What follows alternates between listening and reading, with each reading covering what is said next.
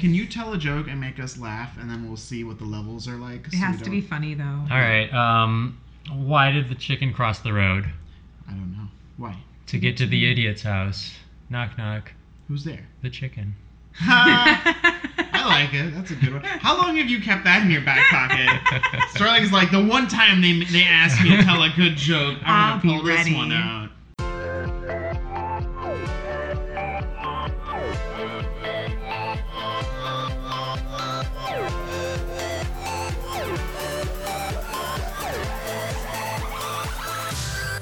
Hey everyone, welcome to Player vs. Plot, the podcast where we take video game stories seriously. I'm Sterling. I'm Chris. And I'm Lindsay. And this week, we'll be talking about Doki Doki Literature Club. Doki Doki. It's a free game on Steam. Yeah. Which takes, 3 hours? 5 hours 5 if hours you're reading it out loud. Yeah. Yeah, and reading it with fun accents too for everybody. So if you are interested in playing it, it is possible to just run through it real quick before you listen to the podcast. But if you don't, we will summarize it for you. At the great cost of free. Yeah. In fact, my favorite price. And if you decide to trudge on anyways, we're going to spoil it. Because there are some twists and turns in this game. So I think it's fair to say we're going to kind of talk about it as though we were in the moment of playing the game up until we get to the twist. Right. Then the floodgates will open. So maybe if you're interested, you can just keep listening, and then we'll tell you when we're going to spoil the big one that everyone talks about. Yeah. Right? So on its surface, this is a 4 anime girls pick your best waifu. Yeah. Doki Doki Literature Club is a visual novel game. So visual novel games, for those of you that don't know what they are essentially a choose-your-own-adventure book for the modern day, where you get to essentially try and get whatever you want. Most of them are catered towards like a harem fantasy type of thing. Towards weebs. Okay. I take it. I say that as a huge anime fan. Right. Well, anyways, you cater to trying to romance the best girl, in your opinion, Monica. so that. Well, we don't even know who the girls are yet, so... Yeah, you guys can just tune out when we talk about any girl that's not Monica, because I'm telling you, Monica's the best girl. But a lot of these visual novels like to play off of anime tropes and manga tropes and have the fun high school, like, whoa, what's happening? And actually, I will say, though, that this game is not necessarily the first one to get real weird or, like, take itself seriously, because I know that these kinds of games started where you're just trying to date girls, like, and end up with one of them. But I'm pretty sure some of them have, like, the stories have become so popular that they just kind of got rid of, like, the dating sim elements, and now they're, like, anime and stuff. Like, I'm pretty sure Fate Stay Night, which I know is a fighting game. Yeah, it started as a fighting game, and then it became... No, or it started was a as a novel, and then it became an anime. I think it was like a pornographic Yeah, it was a dirty, novel. dirty visual novel, I think. And then they took out all the porn, and people were like, I still like it. And then it became like a TV show or something. So this is like a long line now of games that do take themselves seriously, have a normal story. But Doki Doki Literature Club seems to be playing off of like what we think of as the traditional visual like the novel. Stereotypical. Yeah, told primarily through text with some visual cues. And it's also animated in a way that's reminiscent of anime and manga. Okay, as well. brief aside. What are your guys' favorite anime trope and or like cliche anime girl? Like you go into this game, you're like, this is what I'm gonna target. The moment this box gets checked. The tsundere. Me too. Oh. The way I played the game, I was like, I'm just gonna write the poem I would write. Because spoilers, guys, this game you do have to like click words that you would put into your poetry to submit to this club. We'll get into that in a second.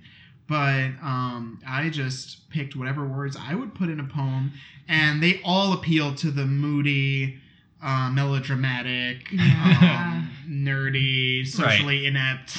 So Chris is like, wow, this is me? my type? Is this what this game thinks I am? Right. Meanwhile, your wife is like, that's your choice?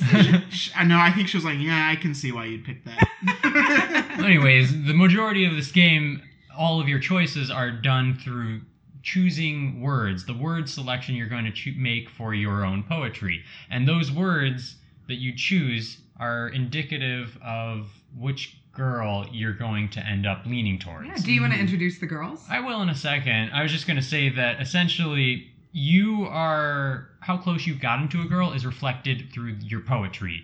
And their poetry also reflects their opinion of you. Just like real life. Yep. Right. I mean, again, if that was all this game was offering, we probably wouldn't be talking about it right now. You play as a high schooler, just a nerd, really. Doesn't want to do anything, doesn't have any extracurricular activities, and... I would say he's not a nerd. I think he is. He doesn't have any extracurricular activities. When he starts the game out, they're like, "Are you going to join a club?" He's like, "I guess I have no choice but to join the anime club." Yeah, that's all I got going on. I guess. Yeah, you say a nerd, and I'm like, he's got 8 different clubs and extracurriculars, and he's on debate team. That's a good question, because if this were Japan, right, I would be less sure of. I guess I wouldn't know like what that's saying about him, because I might think, oh, it's just an average kid with nothing going on, maybe. But this is written by like an American dude about Japan, so I wonder what his intention, what that portrayal means to him. Yeah, that's a good point. What it's supposed to mean to us. All right, I'll take it, nerd. Keep going. Yeah, he's just a do-nothing layabout. He stays at home, doesn't do anything after school, doesn't hang out with people. He just reads his comics and manga. But he has his neighborhood girl, Sayori, who is always upbeat and cheerful and trying to make him step out of his boundaries. Quick word picture. She is, I guess, supposed to be delightfully scatterbrained and doesn't pay a lot of attention and wakes up late all the time. And she's your like average girl next door, little red bow, but not the super cutesy. I feel like they're almost like types of relationships you have. So Sayori is like this person, like obviously presented as you have to take care of her. She's almost like a little sister figure, because she like I got the feeling she would forget to put shoes on if you weren't there to remind her. There's like a scene where you have to button her clothes up for her. So the game starts with you meeting Sayori, your neighbor, getting ready for school. And Sayori is trying to convince you to join the club that she's the vice president of this year. The Literature Club. Doki Doki. Which, wait, can we... Doki Doki is... Doki Doki is just an onomatopoeia for a heartbeat. So in Japanese. Yes, it's supposed to be representative of like the quickened pace of your heart when you feel good emotions relating to love. Cute. So it's like Doki Doki, like, oh, my heart's beating so hard because everybody in here is so pretty. Something like that. Sayori's like, hey, you lazy layabout, what if you joined my club? Ironic that she criticizes you for being a layabout. Ooh. Oh no! I just remembered what happens later. I'm too much in the beginning of the game. Yeah. Yeah, but anyway, Sayori's like, I'm gonna come to my club, and you need to do something. Get into college or something. You need to have something on your resume or your credentials or whatever they're called. Yeah, and then I think there's a moment, this is what I was talking about before, where your character is like, I guess I should join a club, but I don't know which one. I guess I'll have to default to anime club. But you don't, because... You don't. Because Sayori finds you after school, and right before you could go to a club that you'd actually like to go to... Anime. Yeah. She steals you away, shanghais you away to the Literature Club. And you walk in, and bam! 3 gorgeous... children. Well, one of them is... You can't paint it like that. You're also a child in this. You're an 3 17... gorgeous women. Women. Fine. You know what? Yuri's a woman, guys. So is Monika. So not Natsuki. No, not even the game is very clear that Natsuki is a child. But anyways, just a brief description of the 3 other girls that you now see in there.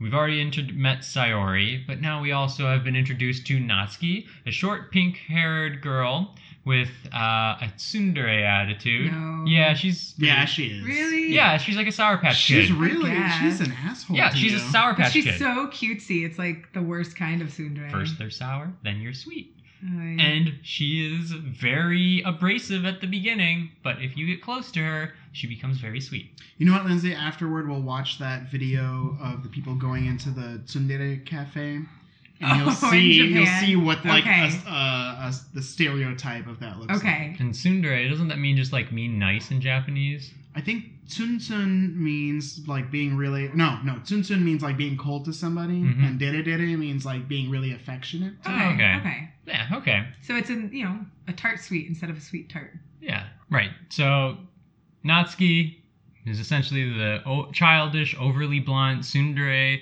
pink-haired girl. She bakes cupcakes. Yeah. She just loves things that are cute and rainbows, and also manga. Yeah. So things that are considered childish, essentially. And she's got a very direct, blunt, like poetry style.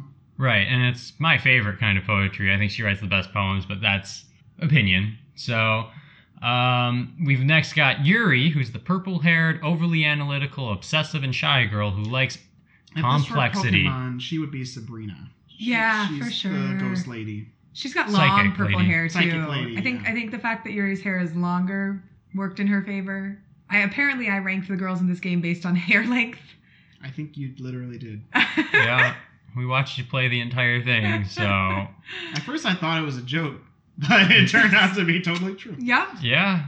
And then the last one is Monica, the president of the literature club. AKA best girl. She has auburn hair, green eyes, she's good at everything, popular, a good leader. The longest hair, Long hair, in yeah. fact. No, Yuri's is slightly longer, I No, think. Monica's in a ponytail.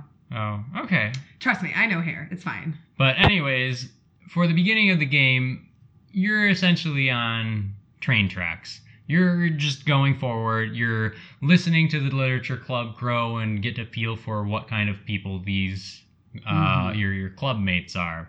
But it kind of drags sometimes too at this point. Well, So yeah, let me just real quick. The structure of the game for like the first third 3 days, half yeah. is you have like the meet cutes and you have like these conversations with the girls. You go home, you write a poem, you come back, you show your poem to each girl. They talk about it. Some kind of drama develops during the day. Well, not really a lot of drama, but Cliche the rom-com. plot kinda, advances a yeah. little bit towards there being a festival after the weekend.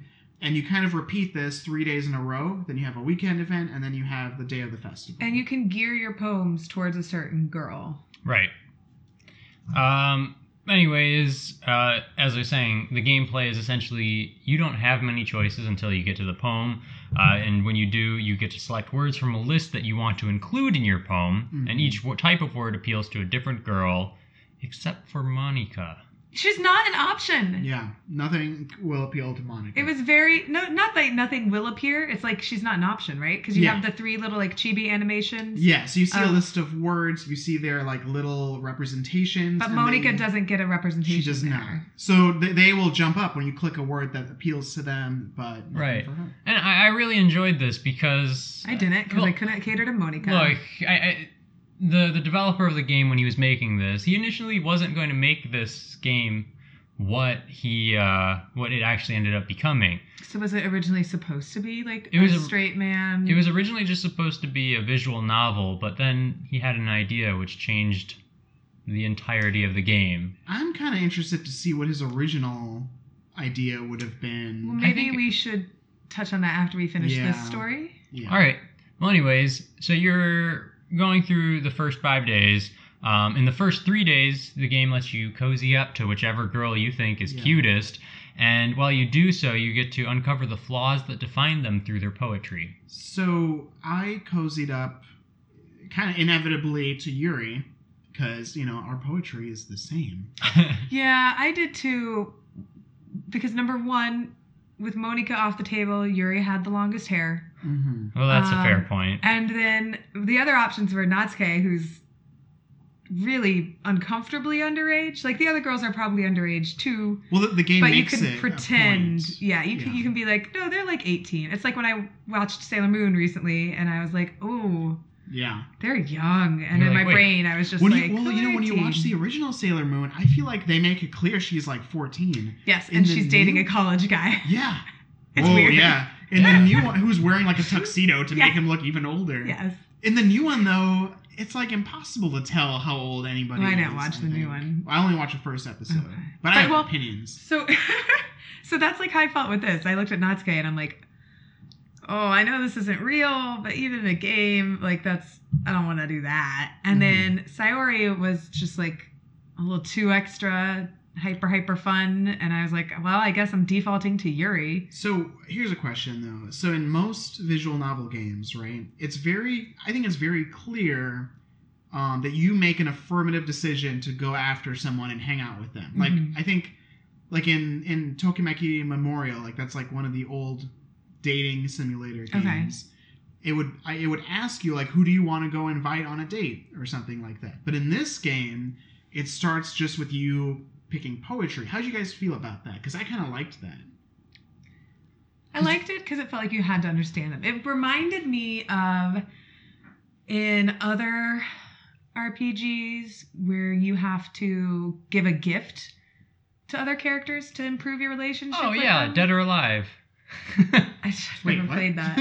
It's just the volleyball games where you're trying to befriend people. Oh, I was thinking, Dragon Age Origins, but we have our own Or taste. you know what, Harvest Moon? Like, yes. There's all this town full of people, and Yes. you were like, this girl likes carrots. So you have to learn about the character Huh. and then examine the items and say, oh, this item would probably work well with that character. You don't know for sure, but you can kind of like infer. But I like the important distinction though is that the kind of gameplay loop there is that you look at this girl that you want to date and you're like, what would she like? And the play there becomes guessing that. Which for Yuri, the words were like, I mean, it's obvious with the poetry for sure, but dark. you could theoretically go in the opposite direction and be like, I'm just going to pick words and let the game decide who I'm choosing. Which is what you did. Yeah.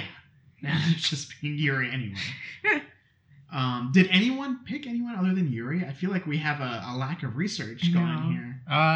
No, I ended up in Yuri's boat as well, but I did look into Natsuki a little bit. Now, was that through the poetry, or did you end up with her regardless of what poetry you did? Because I don't actually know. I was, again, I originally when I walked into the club, I was like, I want Monica as well. She's the best girl. She's just my So you went with your second choice. Well, my only choice that really was I was allowed. Well, couldn't you appeal What to do you mean? Sayori? I could appeal to Sayori, but she was more like my friend. Oh, she was friend zoned. I didn't pick Sayori because I felt like she was me. Let me put that in context. Wow, let's unbox At that. that point in the game, it felt like she was me. And then at the end, I was like, whoa, I need to figure out what's going on in my life. So those are the girls. You're romancing them. And it's, Yeah, and I think that we could delve into a little bit of each of their poems a bit. Like, not like what the content is, because that would take a while, but their style. Their style. Like, Sayori ends up, you end up discovering that she feels that she enjoys bittersweet type of imagery and bittersweet things, and that kind of surprises you in the game because she seems overly bubbly and happy all the time. And through her poetry, especially the poem Bottles, where she is essentially saying that she keeps on taking her thoughts and bottling them up and putting them on a shelf where like people can look at them and be like, oh yeah, they're so pretty, but all the bottles that are left in her head are the ones that feel And doesn't she bad. say at the end of the poem, she tries to give the bottles to other people, but they fall and break or something? and like she's that? left with nothing. That was a good poem. Also, I kind of liked that, like, it's an earnest exploration of how poetry can communicate something to you about a character you don't otherwise get to see. Yeah. Oh, yeah. Which I actually haven't seen a game do that before. Like, I have a haven't- game create art for you to look at and understand the character as a Yeah. result of that. I was gonna say I haven't had a game where there's a ton of poetry before. So anyways, through Sayori's poems, you come to realize that she is struggling with depression. And I mean, do you though? I think so. Oh, so do you think we're jumping too far ahead? No, I don't think so, because I think that through each of the other people's poems, you can glean what is affecting their life. I like that, because that actually took me by surprise. So I I didn't don't know what think that says about me. I didn't jump to depression. Well, I just said, oh, she's struggling. Mhm. And I think those are two different things. yeah, that's fair. I mean, I think all of the kids in Doki Doki Literature Club are struggling Well, in with fact, it. if I thought one of them was depressed, it was Yuri. Because all of her words, like words you can pick for her include like melancholy, suicide. So, okay, Uh, that's really interesting because I was caught off guard by Sayori telling you she's depressed. That happens, so for the audience, that happens on the weekend. Yeah. So that's almost like what you think is about to be the climax of the game. Because But- you get to spend time one-on-one with one of Yeah. your girls. You get to choose. And if you choose Monica, they make you unchoose her. Very frustrating. Before we jump to that, though, you guys all saw the same scene with Yuri, right? Oh, Where yeah. You get romance scenes. You get romance scenes with a girl whose poetry matches yours, and they play out in front of everybody. It's super awkward. And you're like in mine, you read a book with Yuri, and you feed each other chocolates. No, or you- you Sitting on feed the- Yuri chocolates. Yeah. Sitting on the floor of the classroom. In front, everyone's just sitting in the classroom, like, the fuck are they doing? And the other Like, thing- guys, we're right here. You just put your finger in her mouth. Like, that's real weird. The other thing that's happening at this point is it's clear that all of the girls, except maybe Monica, Mhm. but it's clear that the three girls that you can choose from are all into you. And there's tension rising between them Yes. as you get closer to one. So, like, for all of us, we were closer to Yuri. So there was tension between Natsuke, Sayori, and Yuri because they were kind of bickering over. You. Mhm. Mhm. And it seemed like Monica was aloof for the first couple days because she's like, oh, I was late. I was in study hall and practicing piano and doing all sorts of things where she keeps on coming late to the class because she's so busy and popular. Mhm. And I think that that's interesting because when it comes to the day before the weekend, they're saying, hey, we're having like the festival for the school where we're going to try and get more members and try and attract people to join our club. You, Natsuki, you're going to bake cupcakes to try and get them in. You, Yuri, you're going to end up hanging decorations. I'm going to just prep some pamphlets, and Sayori's also going to help me with that. Like your main character. Lynn, that was my main character, the one we all just watched. Yeah. Yeah. Oh, also, Natsuki kind of pushes back against this, right? Well, they say, like, who do you want to help this weekend, Mhm. main character? And if you choose Monica, she's like, yeah, all right, finally some time to spend with the main character. Mhm. And Natsuki and Yuri are very opposed to this. Yeah. They're like, you have such an easy job. Like, I would like the help. There's Oh. kind of a passive aggressive, like subtle fight for your attention going on. But what I meant with pushing back is that Natsuki doesn't want new members in the group. Well, and also at this point, just to back it up a touch, in my game, sayori had left the room Mm-hmm. in a huff. I think that happened in mine too. Yeah, it happened in all the first, in all Okay. your games. Sayori at So this she's time not even there. is feeling a bit like quiet. She's not as bubbly as usual. And she's like, I'm just not feeling well. I'm going to go home, maybe take a nap.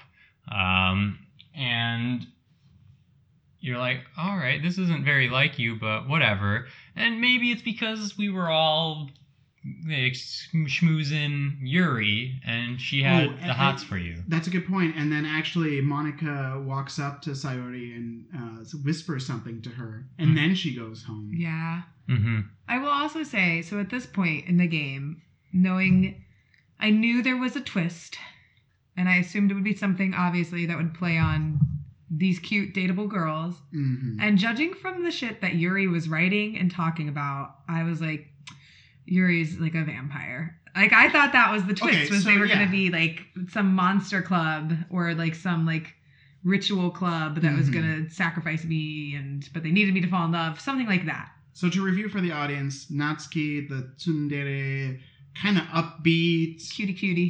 cutie, very blunt girl. Yuri, the vampire, Yep. writes things with ghosts and violence, and she's very introverted, and you kind of help her come out of her shell is that whole story arc. And I think what Natsuki was like letting people in or something. I didn't I really don't see know. much of hers. Natsuki Yeah. and her poems? In her like story arc with you for the first Oh. part of the game, and then Sayuri, she's just getting sadder and sadder as it goes on. Yeah. And Monica, you don't really see her much. Monica actually, this is a good thing to bring up. Almost every interaction you have with Monica, she's giving you advice on how to play the game. Yes. Yeah, and especially her poems. Her poems are kind of out there. The first one is interesting. It's like looking through a hole in the wall and seeing everything out and realizing that she's not looking in some place, but actually looking out, and that she's the one that's trapped inside something. That's kind of like her thing, and you're like, well, wonder what that is. Is that like about popularity? Is that like the struggles of, you know, having like a lot of good intentions towards you in the world, but still feeling kind of trapped regardless? Yeah, I read it as being trapped in her role, right? Yeah. I read it as her saying, you know, I'm the president, I'm super popular, you know, I get all this stuff, but in the end, it's all burdens placed on her, and she has to conform to it, right? And she doesn't she's move trapped by that the world's burden. perceptions. And she doesn't move it to you. Like No. the other three girls, they all have some obvious problem. By Friday, you know what it is. You know what your role might be in like fixing it in air quotes. So at this point, it's kind of following that routine of, here's a person with this obvious problem. You fix it, and they will love you for it. Yeah, just like real life, right? Mm-hmm. Yeah, everything's just easy fix. Right. A man comes in and helps you fix your problems. It's like and how the I met woman Stone. falls in love. They owe him their lives. It sounds like every 90s rom-com. Yeah. That's how I Sterling haven't- met me. I haven't watched any 90s rom-coms, clearly, so... You watched French Kiss. That's true, we did do that, yeah. Yes. That is the story of French Kiss, too. And I've seen Not Another Teen Movie, which I feel like is watching all of the 90s rom-coms. Yeah, How have you still not seen 10 Things I Hate About You? I just haven't. we watched that together. I Don't haven't. you Me dare and you start. watched it. Sterling and I watched it I was together. not there. Well, Also, anyways. you like Shakespeare. Yeah, I like How Shakespeare, not- yeah. Okay, sorry. Anyways, the weekend comes, you hang out with one of the girls. For me, I hung out with Yuri. I guess we all hung out with Yuri, so our conversations with either Sayori or Natsuki are... Who did you guys spend the weekend with? Yuri. Oh, I did Natsuki's. Oh. Because I was like, okay, I've spent so much time hanging out with Yuri. You're like, I'm going to make her one more. I should balance this out by hanging out with Natsuki. And I was very surprised by the results. All right, well, Okay. why don't you go and then we'll talk about Yuri. So Natsuki is baking cupcakes, and she comes over to your house. Now, no matter what you do, I'm pretty sure you go to Sayori's house on Sunday morning. Right. And that's when she reveals to you, it sounds like she's going to tell you that she likes you. Right? Because she's upset that Yuri's coming over to your... Or I'm sorry, Natsuki. Natsuki's coming One over of to the your other house. girls is Yeah. coming to your apartment or your home. So you go to comfort her, and she's like, are you really going to make me say it? And I loved this part because it really sounds like it's building up to her just saying something like, oh, you really going to make me say it? I've always loved you, or something like that. What she says is, I've been dealing with depression my whole life, and it gets real for a second. And I actually really liked how it was written. It's like, I would say this is like one of the first pieces of really realistic and direct dialogue in the game that's not just about setting up a problem for you to solve. Although your character will immediately jump into trying to solve it, which I also liked, because that is the character that's been built up. That's a character that exists in this kind of game. And you kind of temporarily comfort her, I think, right? I You know you tried had the to. option. I said no. No, that's later. You try and comfort her, but you're just like, hey, it's okay, you know, I'm here. You're always going to be my close friend, everything like that. And she's like, you don't have to lie to me. Like, it's fine. Like, I'm struggling with depression. I really did like this portrayal of it. It seemed very I thought this real. was what the game was about. Yeah, at this point, I'm like, oh. Because that would be a legit twist. Yes. I thought at this point, like, okay, the whole trajectory of this game is it builds up you thinking, like, you have these girls, you're going to solve their problems. Whoa, actually, here's a girl with a real problem that is difficult to describe and solve, and now you're going to try and probably fail to, like, fix it with meet cute shit, like rom-com stuff. You know what I mean? So, you know, you go to your date after that with... Well, you were going to tell us what happens with Natsuki. Natsuki's. Oh, okay. So she comes to make cupcakes at your house? I don't know. Your who parents' live with. place. I Yeah. don't know. Whatever. And you make them, and then you start like like messing with each other, like like putting a cupcake on her face or something like that. Some cream cheese on her eye. Yeah. On her eye? Is that your move? At one point, you like grab her hands because you guys are like roughhousing, and then like there's like some cupcake on her face, and this is after like you just talked to your childhood friend about her depression, and she definitely also tells you that she likes you and all this stuff. Yeah.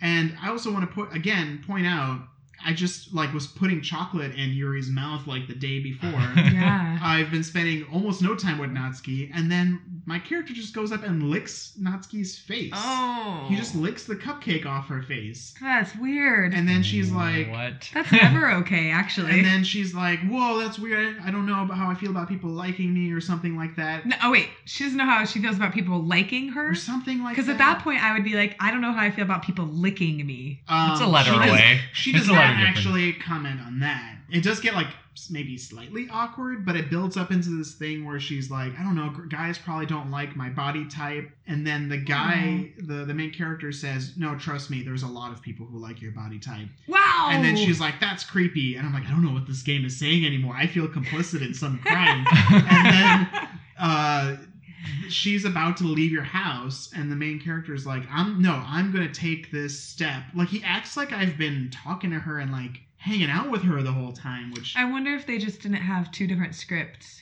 maybe, I don't know what it was, but the main character definitely just like jumps out and hugs her or something, and like he makes some affirmative statement, right, about wanting to date her. And then, of course, that's when Sayori walks up on both of you. So then, go back. What's going on with Yuri? So in Yuri comes over to try and make some banners, and you go in, and This scene lasted forever. Yeah. And I don't think anything happened. No, some weird things happen. Yeah, I'm going to break that illusion. I watched you guys play Yuri, and I was like, this is like 3 times as long as the one with Natsuki. So essentially what happens is she talks about writing some nice verses on some banners, try and get people interested in literature that way. And she takes some of the paper and she's like, oh, we need to cut it, and pulls out her super nice knife there. Oh, yeah. And you're like, whoa. And she's like, yeah, it's like just, it means a lot to me. And you start to think about maybe her first poem that she showed you about the raccoon, about how she kept on cutting off slices of bread and feeding it to a raccoon, and how it was getting like some sort of visceral pleasure from her when she's like, so at this point I was cutting the bread. doubly sure that she was going to murder me, and that was the twist. So then Yuri hands you the knife and says, here, you can cut some of these banners to make them appropriate size. Which sounds like a really inconvenient way to cut banners, with like a giant butcher knife. It's not a giant butcher knife. It's more of like a pocket knife. But still, I agree with your thought, because I would much rather have scissors.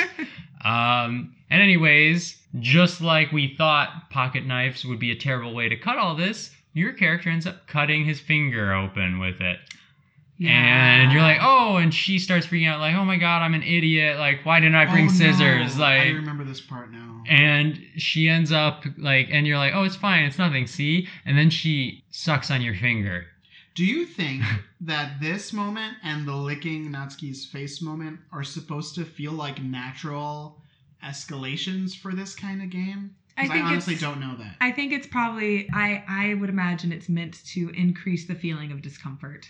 Okay, that's what I was wondering too. I'm like, is this supposed to be like the point where you're like, oh, this escalated in a creepy way, not the way I expected it to? Yeah, okay. I think it's pushing the surrealism. Okay. Plus, again, she licks my bloody finger, and I'm like, so it's supposed to be exaggerated. She's a vampire.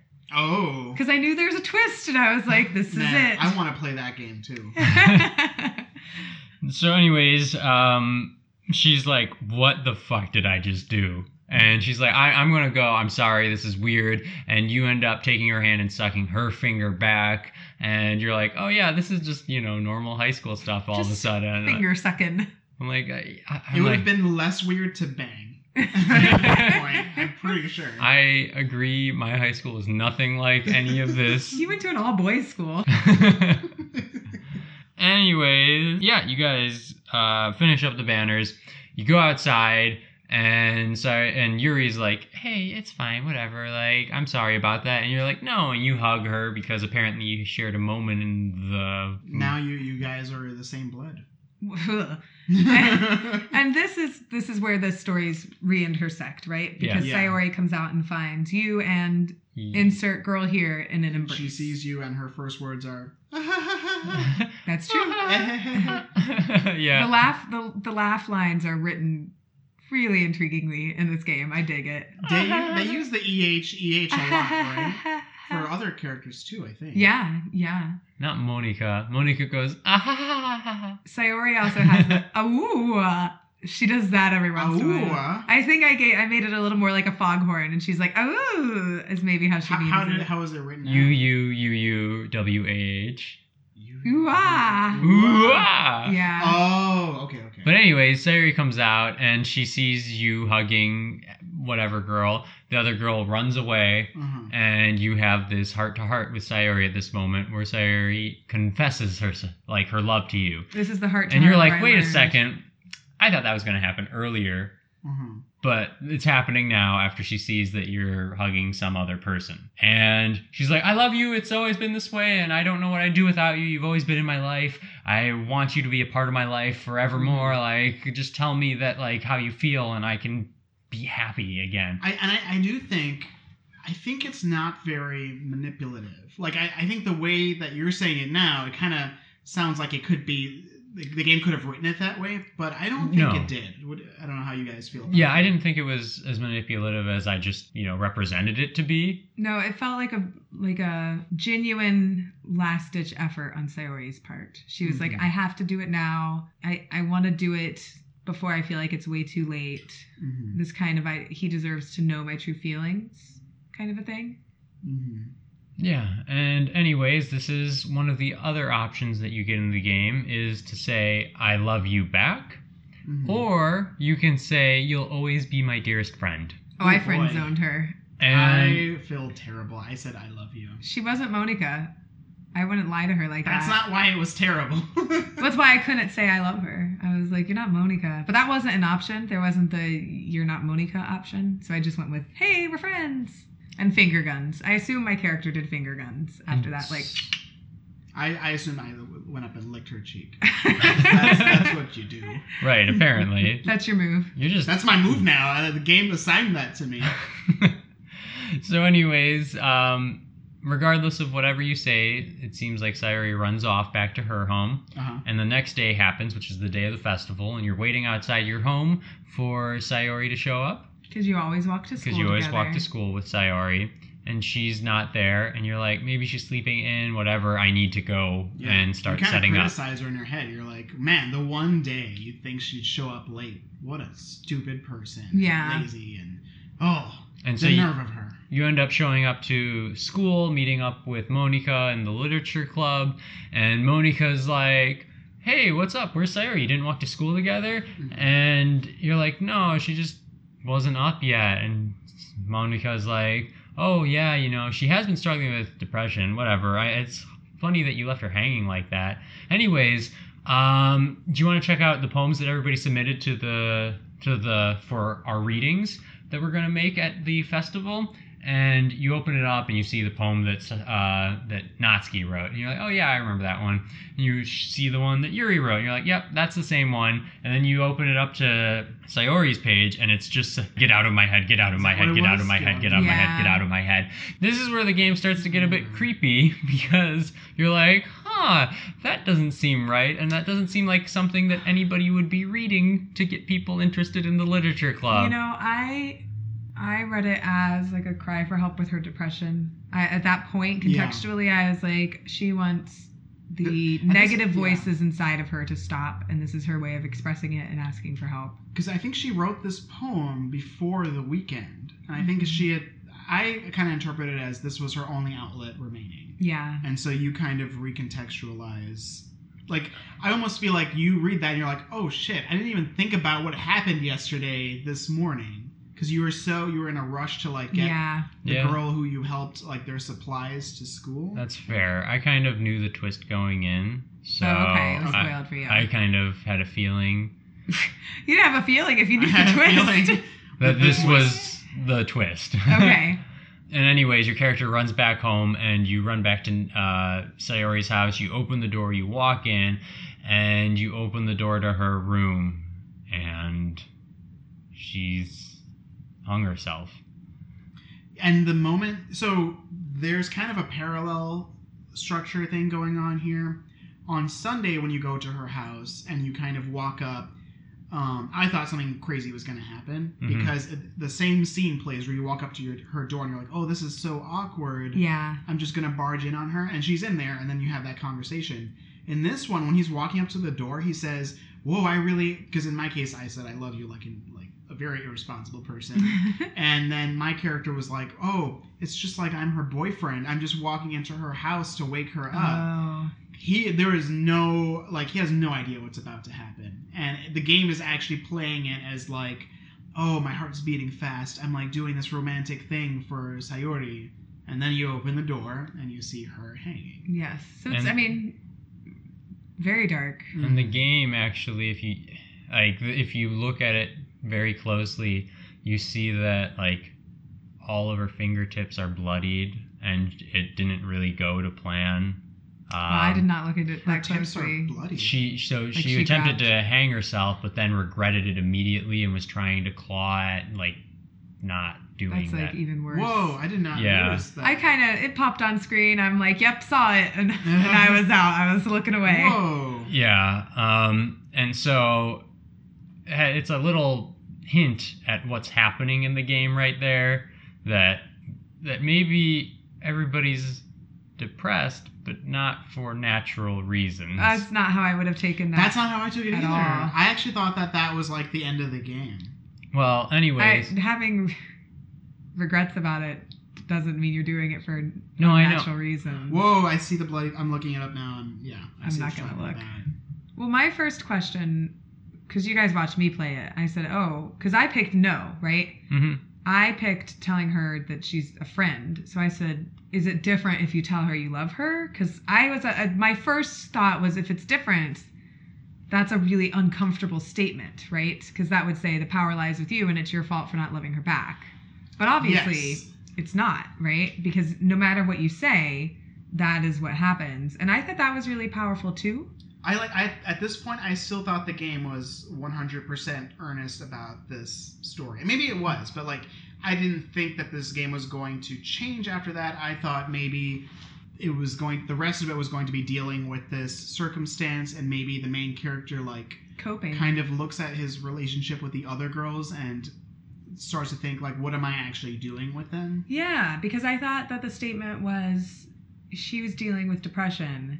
And sometimes we think like, oh, your depression is just not having what you want, or like you're bummed out about a circumstance, right? So the game, by saying it didn't matter if he said he loved her or he didn't, because it wasn't really about that love and relationship. Her depression was not wrapped up in the protagonist's love, which is... And speaking of that, that's the guy, or the main character, when he sees this happen, he thinks, oh no, this isn't a game. I can't just go back and reload and fix it.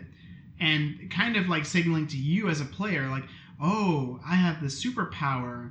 I could go back and fix it. Like, that's what the player character or the player is thinking. But you could go back and try the other option, and I assume it would be exactly the same. It is exactly the same, which is, again, as Lindsay was saying, I think a very powerful and somewhat accurate portrayal of depression in that regard, in that it's not something that you can necessarily fix with actions like that. That there isn't like a puzzle piece that will be like, oh, and now you're all better. Right. It's like, sometimes it doesn't make sense. Sometimes it's tough, but it's there, and it's not necessarily related to anything that you have going on in your life. Mm-hmm. Oh, one other thing. Remember how we talked about how Monica was kind of telling you things that, like, to make your game better, like how to play it better? She tells you, if you think something crazy is about to happen, you should save your game. She actually uses, like, that meta language. Yeah. She's like, save your game. So the game does kind of prime you to think you could do this before that. Mm-hmm. So Monica's kind of like your tutorial and your guide and everything. So the game does, like, end at this point? Yeah, the game, you just get a game over screen right there. And you go back to reload your game, And when you get to the main screen again, the start screen, Sayori is a pixelated mess, and the start button is Wingdings. Yeah. So you go to And there's no files. Well, if you go to your load, you're like, well, I'm going to ignore the Wingdings and go to load. There's nothing left there. Everything is missing. Oh, it's erased? Your game is I erased. actually didn't try it. Mm-hmm. And so if you're forced to click on the Wingdings and you go back, and Sayori is no longer a part of the game. She is just completely missing. It starts from the beginning again. You come Yeah. out of your house, but Sayori isn't there, and you're not like, oh, where's my neighbor? You're just like, Well, going to school. Maybe Yeah. I'll join a club. Yeah, it there's has a couple moments where you are about to mention Sayori and the game kind of glitches out on you and messes up. And then it goes back and fixes itself, and you're like, oh, no, there was no one else that I know here. Yeah. It's really interesting because it feels like Groundhog's Day, except if each day could be slightly different. I'm glad you brought that up. I think we should come back to that a little bit later, the Groundhog's Day Okay. thing. But you're like, oh, wow, okay, day's starting over from the beginning, except it's like a week, essentially.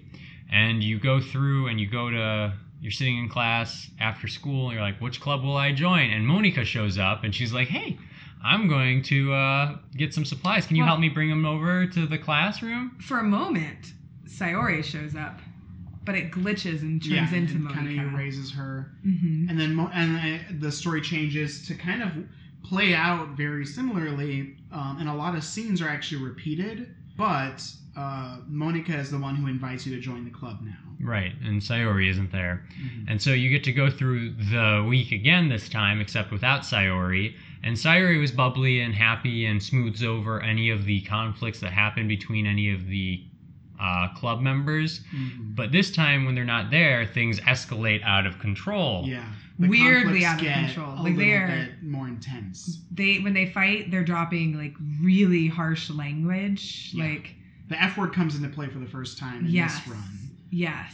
And then when I started trying to get with Yuri again, I don't know if it was, I can't even remember if I tried to do that or not, or if it forced me to. I did it intentionally. Yuri's language to you becomes a more, I would say, like almost like Obsessed. a dark caricature of her previous character. Yes, it's obsessive and explicitly sexual at Mhm. times. Yes, very Weird grossly, sexual. yeah, weird and grossly sexual about things that would make you uncomfortable if somebody, Yeah. one of your classmates, just told you what she was doing. She also She reveals takes your pen. She starts cutting herself in front of you. Yeah. at one Yes, point. but it's not in a self-harm depression kind of way. Like, the other characters make it very clear that this is sexual for her. Like, Yeah. she gets very excited and can't channel that excitement, so she channels it through cutting. And it's unclear to me, I don't know, maybe you guys have a different opinion. It's unclear to me if this was supposed to be seen as she changed a little bit in the second playthrough, or if she is being more honest or like more upfront about something to you. wasn't I sure. wondered if, because she is like, there's a shift in her behavior to be more extreme. Yeah. So I almost wondered if she did do some self-harm in the first version of it, and then this is like a more extreme version of it. Because like when you see her doing it, it's not like the usual cuts on her arm. It looks like she has been mauled by a bear. Yeah. Yeah, actually, that's a good comparison because it's Yeah. almost like, this is getting uncomfortable to describe, but like, it's almost like a crosshatch kind of thing. There are giant chunks. Yeah. Like giant diamond chunks missing. Yeah. Yeah, it's not fun to look at. Or describe or listen to on Yes, a podcast. yes. Yeah, but anyways, the game should tag a warning at the top of this one. Yeah. the game glitches, and then you don't see any of that anymore, and it's just back to normal, but not really, because the game will like oddly zoom in on characters' faces or the text box that you can select. You'll click on something and it'll be like, nope, you didn't want to do that one, and it'll try and force you into things you didn't want to do. And Monica starts reaching out to you. Yuri's going crazy. She's like, I stole your pen because it fell out of your backpack, and I used it while thinking about you last night. And what else does she do? She says she always wants to be with you forever. She wants. She's so obsessive. She likes one of your poems so much. She wants to give herself a paper cut so your skin oils Yes. go infuse in her blood. And something. Monika at this point is like, listen, I know we haven't had a lot of time to spend together. I just want to warn you, Yuri is kind of crazy and you may be in danger. And I was like, Monika, you angel. I think I called a little bit of what the game was at this point. Yeah. But I was excited. I'm like, Monika, best girl, get me out of this shit, please. The game, I think the game does start to get a little bit more, I don't want to say transparent, like more straightforward about the fact that, or more explicit about there's something's going on with Monika. Yes. Mm-hmm. But she asks you for help at one point. You get like a text box that pops up that says like, help me. Mm-hmm. And you click okay. Or you'll be having a conversation where it feels like she's going to tell you something important and the screen starts to fade to black. And she's like, no, not now. Like, who says that? Monika. Well, during these days, it's like you're trying to be like, oh, hey, maybe I don't want to be with Yuri. Maybe I want to be with Monika or Natsuki or anybody else. And like Natsuki's eyes pop out and it's gross and disgusting. Oh yeah, her like neck breaks. Yeah, and her or something. Oh, I didn't see that one. There's like a jump scare or something. With Yeah. Natsuki. So like similar things happen with Natsuki as with Yuri. I Okay. think, Mhm. if you were to romance her instead. Okay. And Yeah, then, Yuri is like going crazy. And well, at one point, Yuri corners you, and then like Monika gradually fades in over her and covers the text box, and then that Yes. scene ends. So it's definitely very weird. And Yuri is psycho. She hands you. Oh, she erases your memory at one point. Yeah. Like she goes to get water and you see her harming herself, Yes. and then like it rewinds, and then it Monika- goes through the same thing again. no, Monika shows up and says, hey, sorry, you should not have seen that.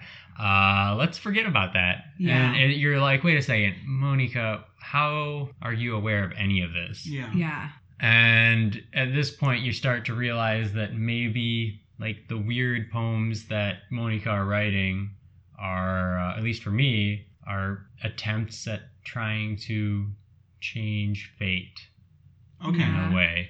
I mean, it's also, I guess by this point, it would have become obvious to the player that the game is now explicit about the fact that the tools you use to interact with the game are part of the story. Yes.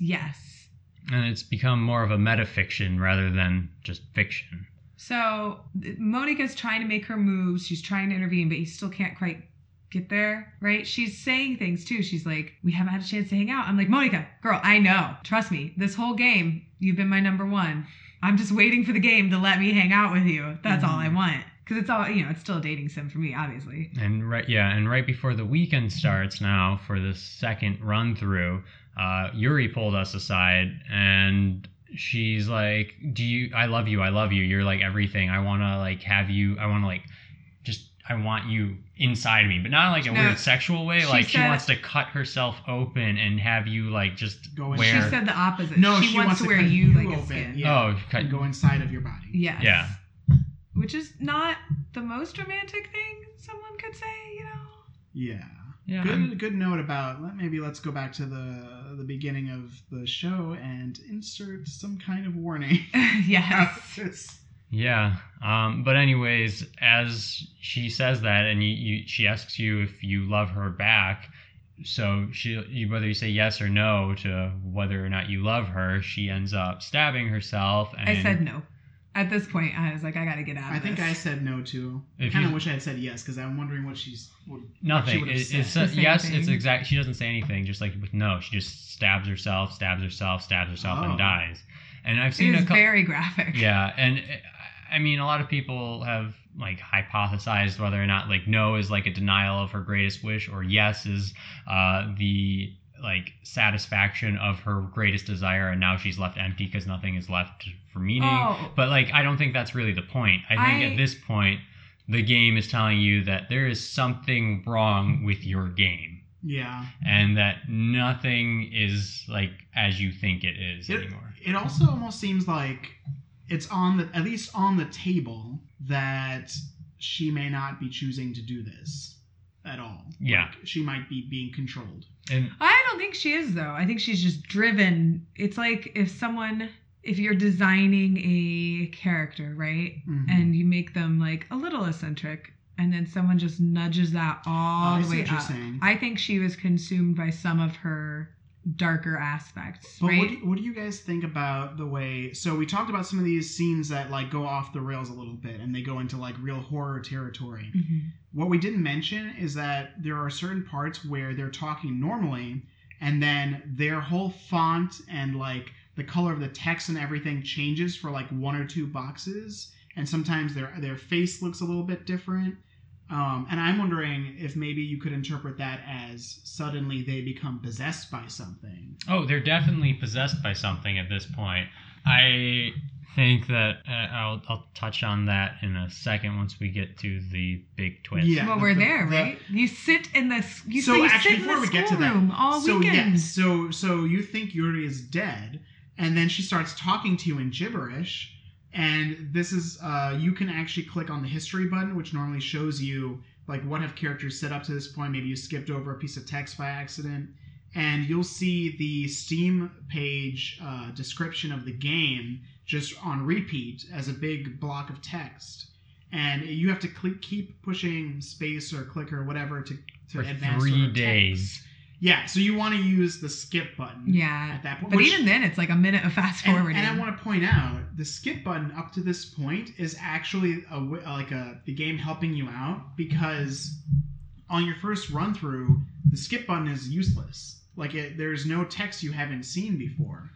On your second run through the game, the skip button actually indicates where you're seeing a scene that the game hasn't changed. Yeah. Yes. So if the skip button does not get highlighted for you to click on, that means you're about to see something different happen. In this scene, the skip button actually is activated. So that's almost like the game communicating to you, and for a reason we'll talk about in a second, it almost implies that someone is controlling the skip button and telling you when you should be using it or not. Yeah. Yeah. And so anyways, at the end of it, people come back to school and they realize that you've been stuck there the whole time. Yeah. Natsuki runs away like disgusted. Oh, sorry. And- One more thing. One point. Sorry. The reason that Sterling knows that you're there for 3 days is because the lighting in the room changes Yes. to show you time passing. Because you're probably sitting there watching the text speed by on skip, Hmm. and so you're seeing like the sun rise and fall. Yes. Yeah, it was Do an interest.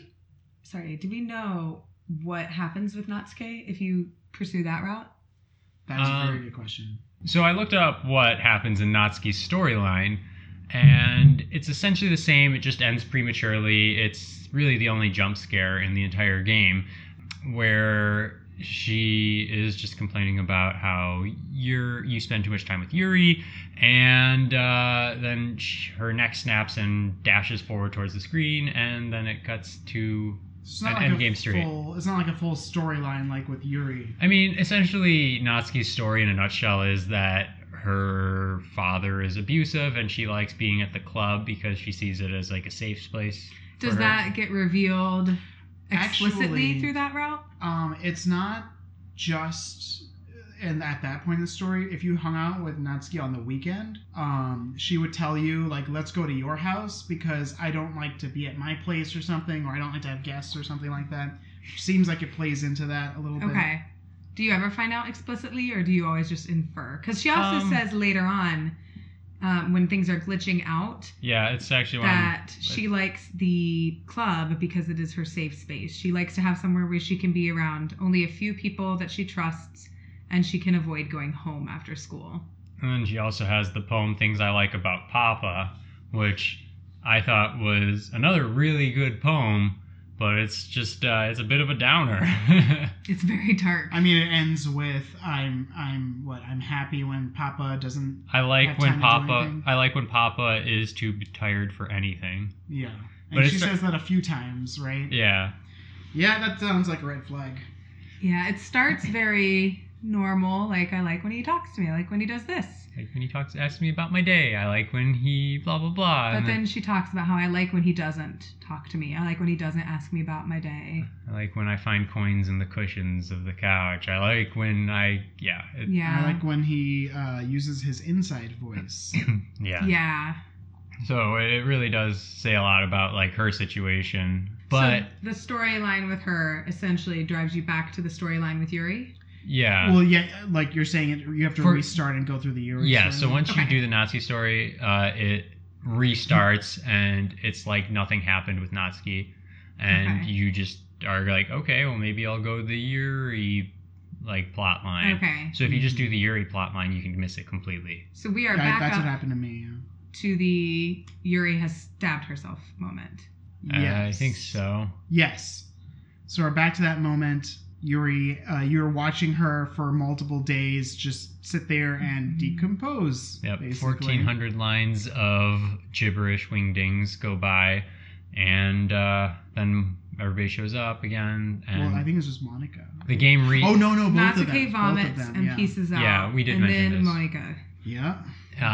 But anyways, the game essentially restarts, but before it does, Monica is like, well, hold on a second. I see that this is very distressing to you that, there was some bad script in here, and I'm sorry that you had to wait in the whole weekend. Yeah, she says something like, she implies she like coded something wrong. Like Mhm. she's Yeah. alluding to messing with game code in some way. Yeah. And so she's like, whoops, haha, my bad. I see that this is distressing to you. And then, like, a rectangle in the top left-hand corner of the screen shows up, and it's like, delete Yeah, it's just a little code Natsuki window. Yeah. and delete Like you're Yuri. running a script. And she's like, now we don't have to worry about those things anymore. But here, let me have a, like, gibberish cupcake, implying it's Natsuki's cupcake. She's like, it's really good. It's a shame this will be the last one I ever have because I just obliterated her from the universe. Yeah. And then the game, like, forces you to restart. It goes back to the main screen. It's...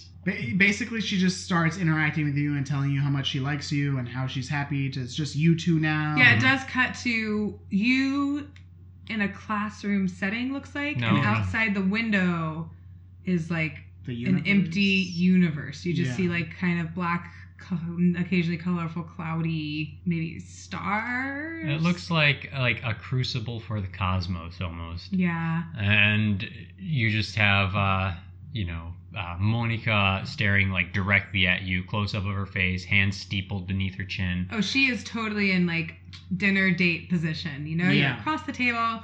She's adorable. All I'm saying is, this is my happy ending, right? This is what I've been Yeah, working for Lindsay the did entire think she game. beat the game.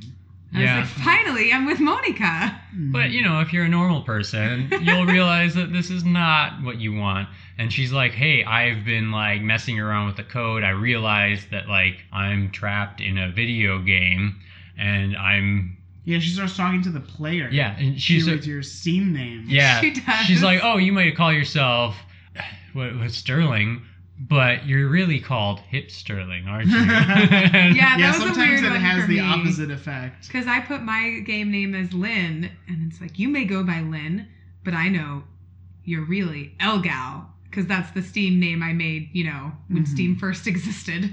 And I was like, Mhm. Elgal? And then I put it together. Because I'm like, no, Lynn is more, that's the first half of my name. That's fine. Like, Mhm.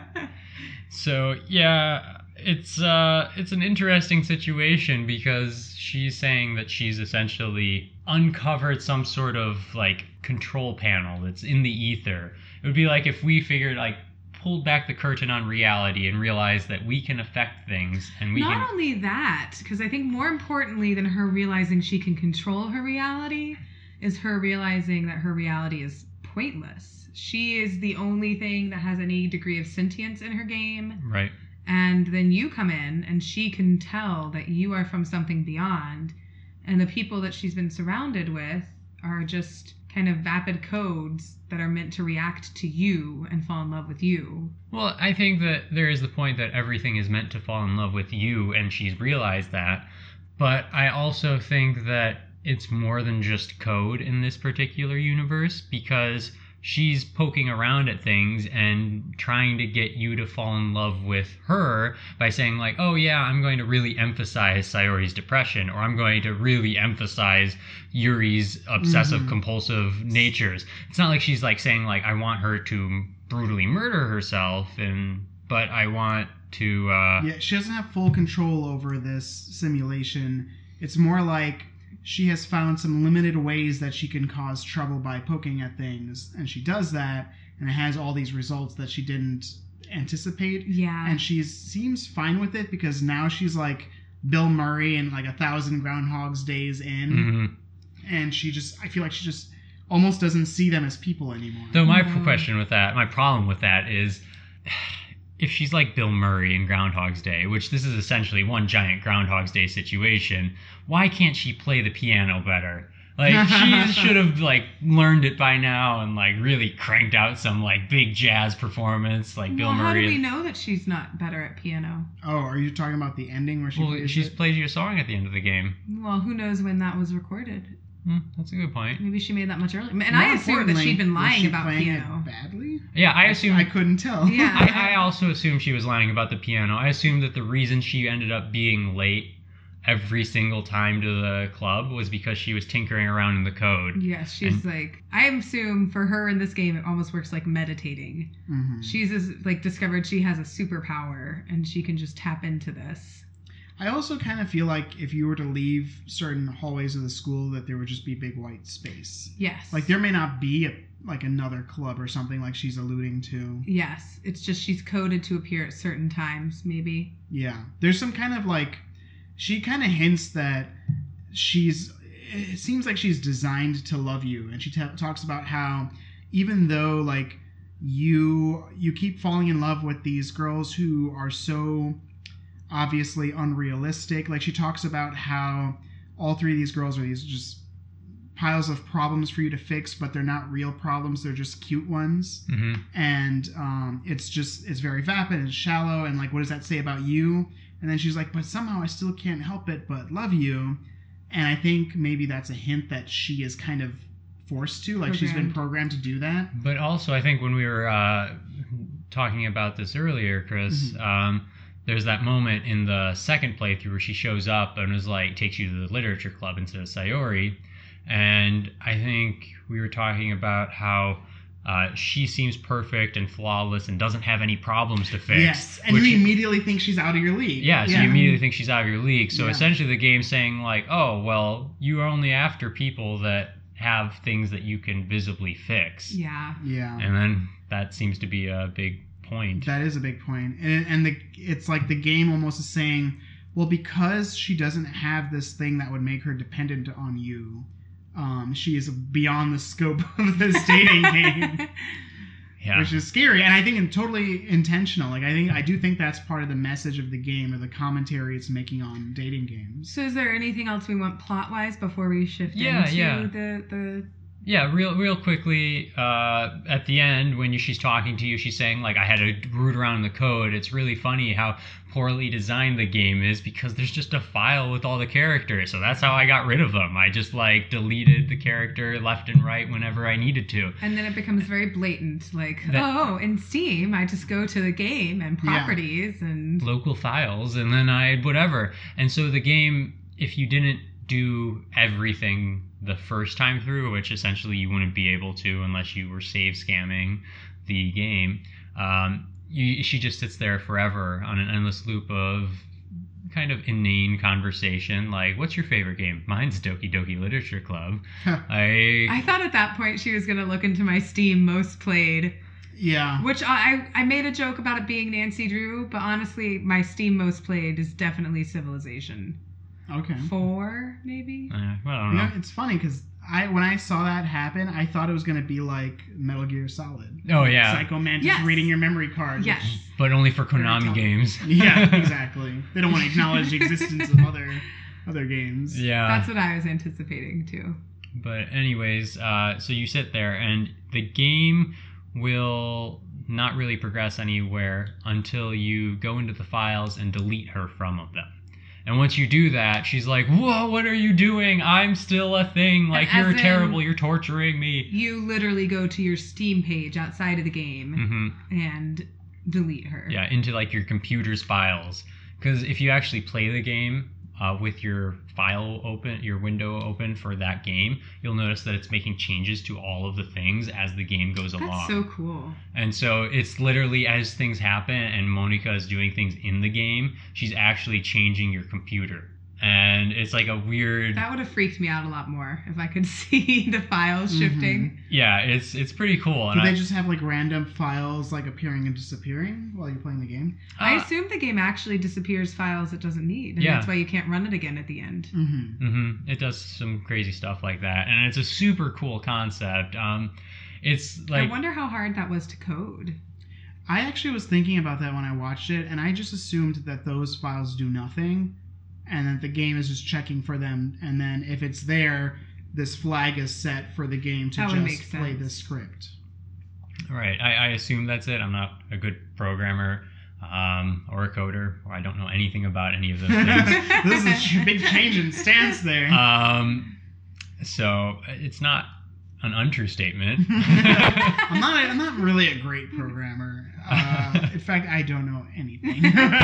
Still a true statement. So I'm just, going to hit that point home. But what I find really interesting about that is when you restart the game, Sayori is now the president of Literature Club, and it just progresses normally, like everything was the same, except if Monika wasn't there. Monika does have some dying words before you restart it. Well, she hates you, but she still loves you. Yeah, I think there's a sense that Monika understands why you did what you did, and she kind of hopes that it's better this way, right? If she says something to the extent that she doesn't know how to love you the right way.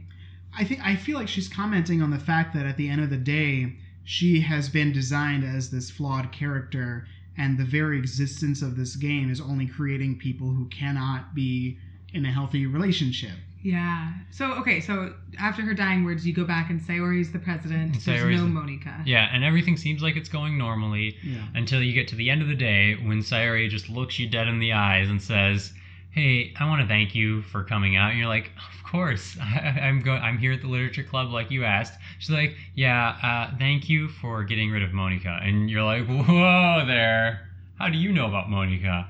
And it's at this point where an disembodied text window appears and is like, "No, you stay away. This isn't what we want." Like, it's like Monika like is coded her spirit into the files almost.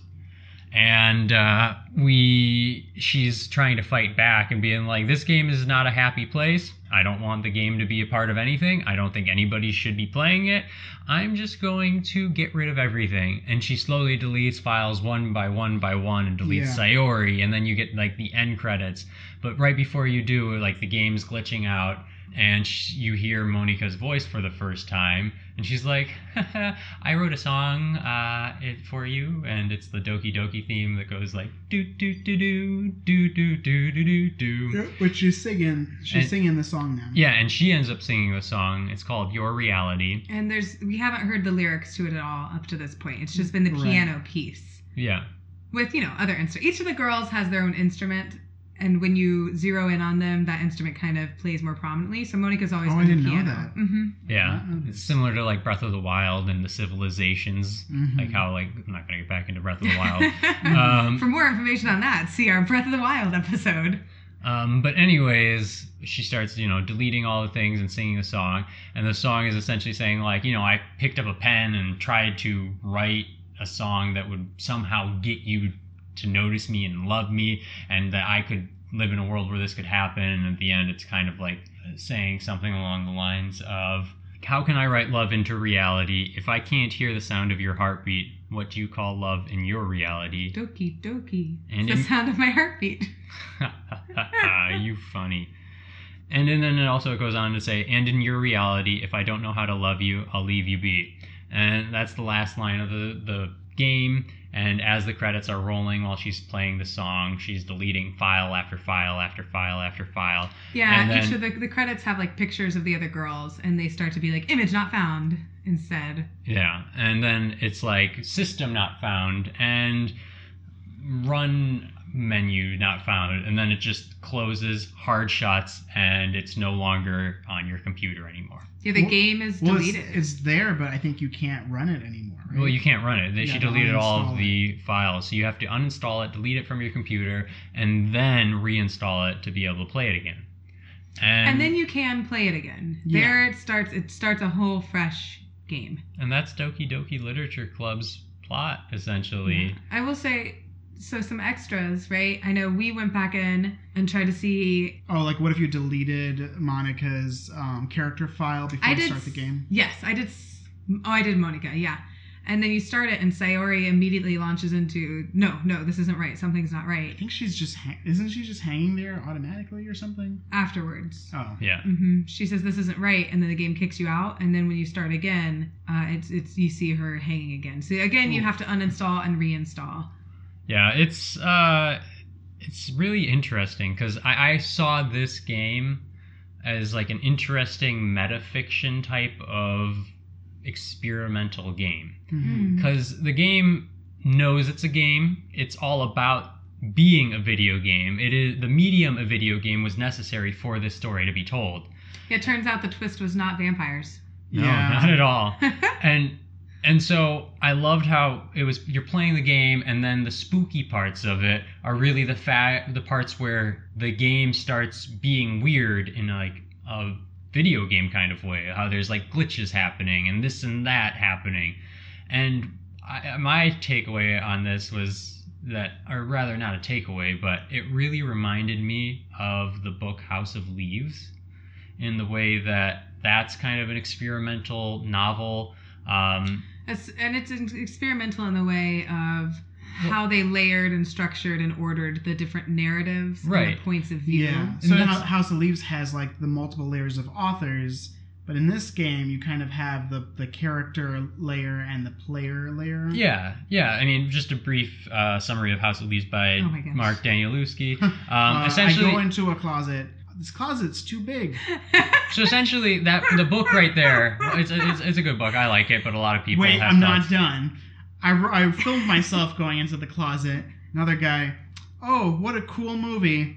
Let me write about it. Another guy, whoa, I found toilet paper that had a book on it.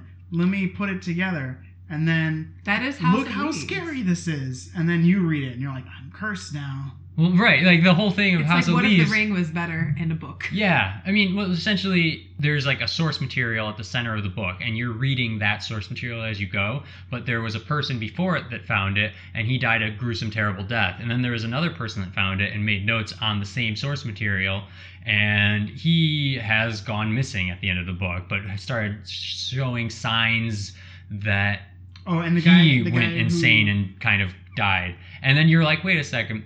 So the main source material is like a weird documentary where the guy went crazy, and there's a guy after that, and a guy after that. A blind guy. Yeah, a blind guy. Watched the documentary. Well, I don't know about that. Which doesn't exist.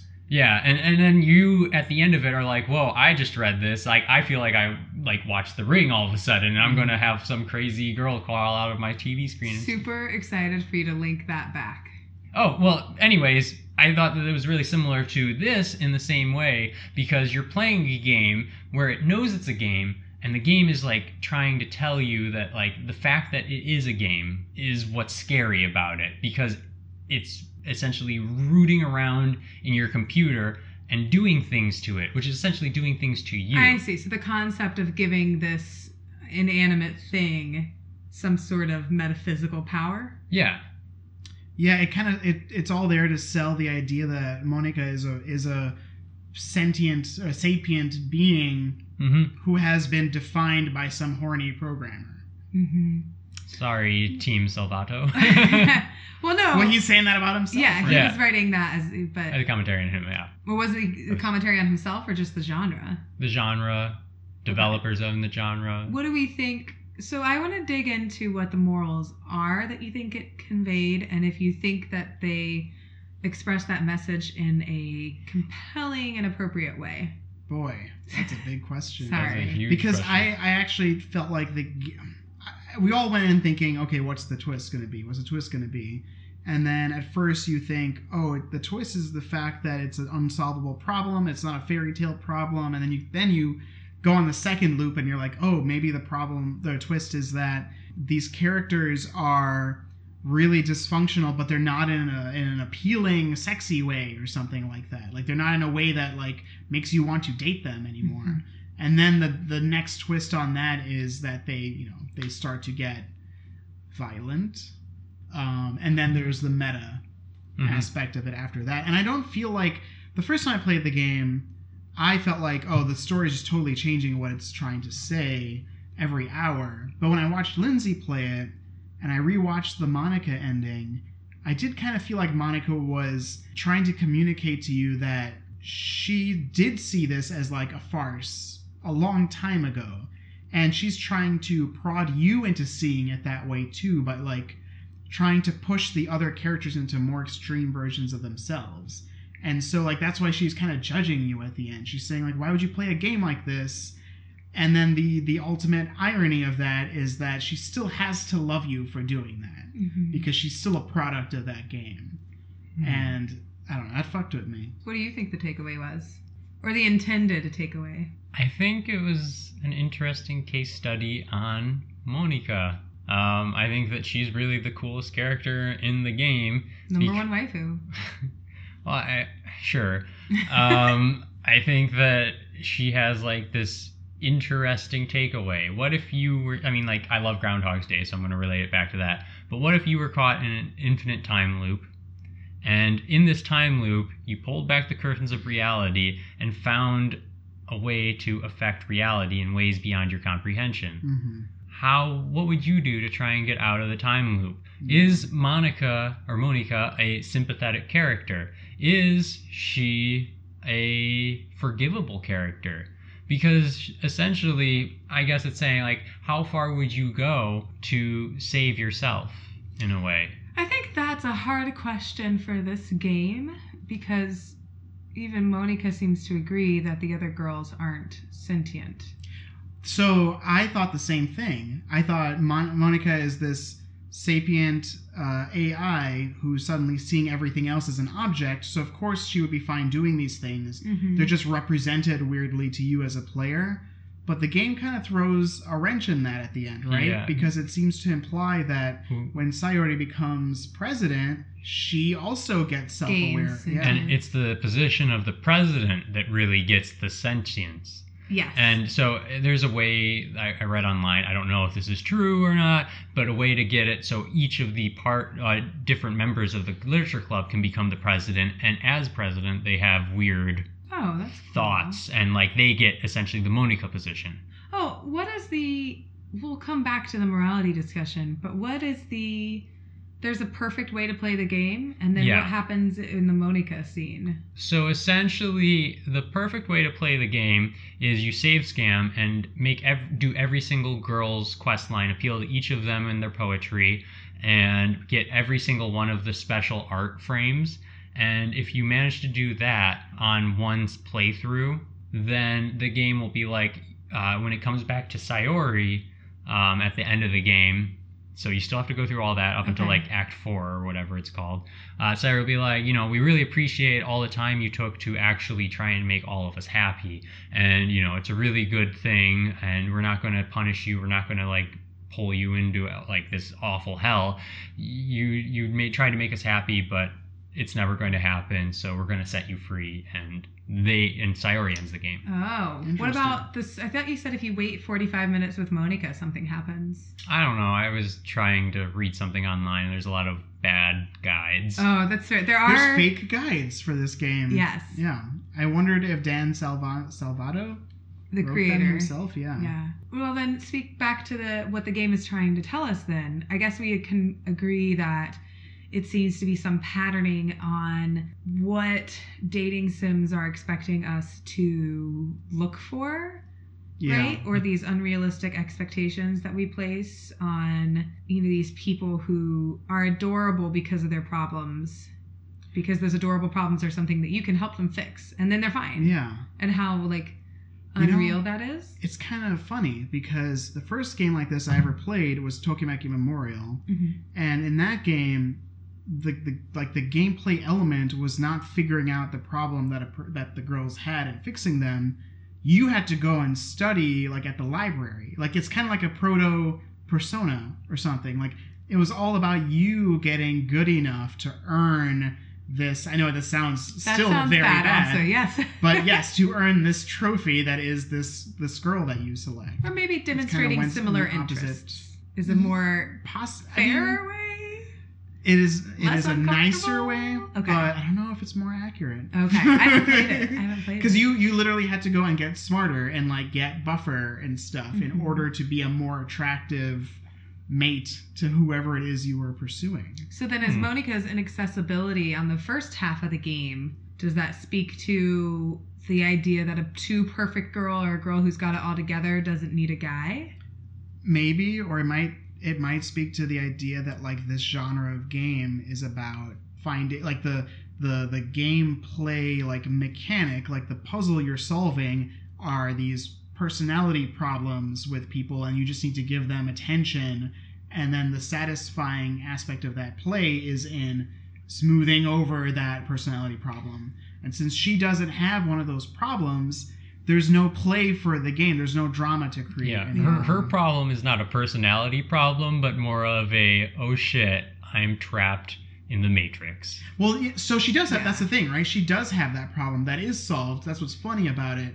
But the role she was given in the game is as the static character Mhm. Yes. who does not have to, like, who doesn't get this attention in order to fix her. Right. And I think what's really interesting is I think like the game is very sympathetic to both you and Monica, because at the end when she talks about how she just killed all these people because they're just game characters, she says like, even though I know they're not real and I know that they're like just written to be this fantasy for you, somehow I still love them, because she's spent I don't know however long in the Millennia. company of these other AIs, like these Yeah. simpler AIs, and she still loves them. And couldn't delete them all the way. Right, she did not want to delete them all the Mhm. way. So it's almost like the game is still saying, like, you know, like, even though this has, like, all these weird, creepy elements to it, it is still human that you can connect with them anyway. And I guess that's Yeah. kind of the optimistic element of it. Right. So the thing that I struggled with after finishing the game, and I'm interested to hear your opinions, is the degree of violence that they used, and the degree of self-harm was very dramatic and very Yeah. severe. And I almost wonder, like, I understand that the point is shock value to make you Yeah. think like, oh, whoa, these problems are very severe. But another part of me almost thinks that, like, Because they're real problems that maybe, like... yeah, like that's Yeah. an insensitive way to handle things like that. Like, I oh, kinda hey, get here's it. someone hanging Well, themselves. well, that's the thing, right? So, like, the depression thing, I would argue that was a really good depiction of it, just because... I thought so right up until the very, very end. Right. But then when they get to the part where they're trying to scare you with like the self-harm, it almost felt like, and the game is speaking through Monica here, like she's prodding them to do things to make themselves less attractive to you. Mhm. Mm-hmm.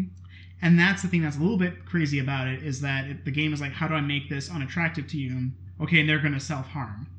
And it's I think that's essentially- Monica saying that. Yeah. though. I think Well, Monica is I saying think really what's happening, and this is in no way excusing the behavior or the visual imagery that is shown, but I think that it's supposed to be Monica, again, has uncovered like the way to change the universe around her, doesn't understand it, and is poking her fingers into things that she doesn't understand.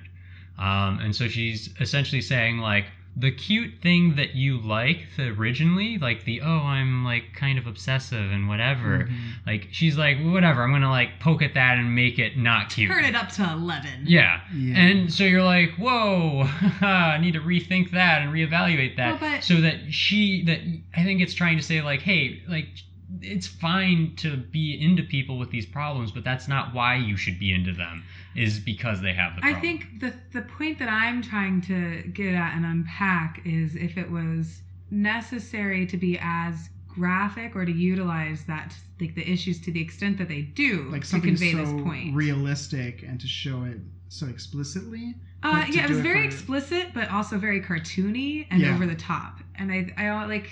I think I get what you're saying. I think 'cause it when I borders saw on that- disrespectful.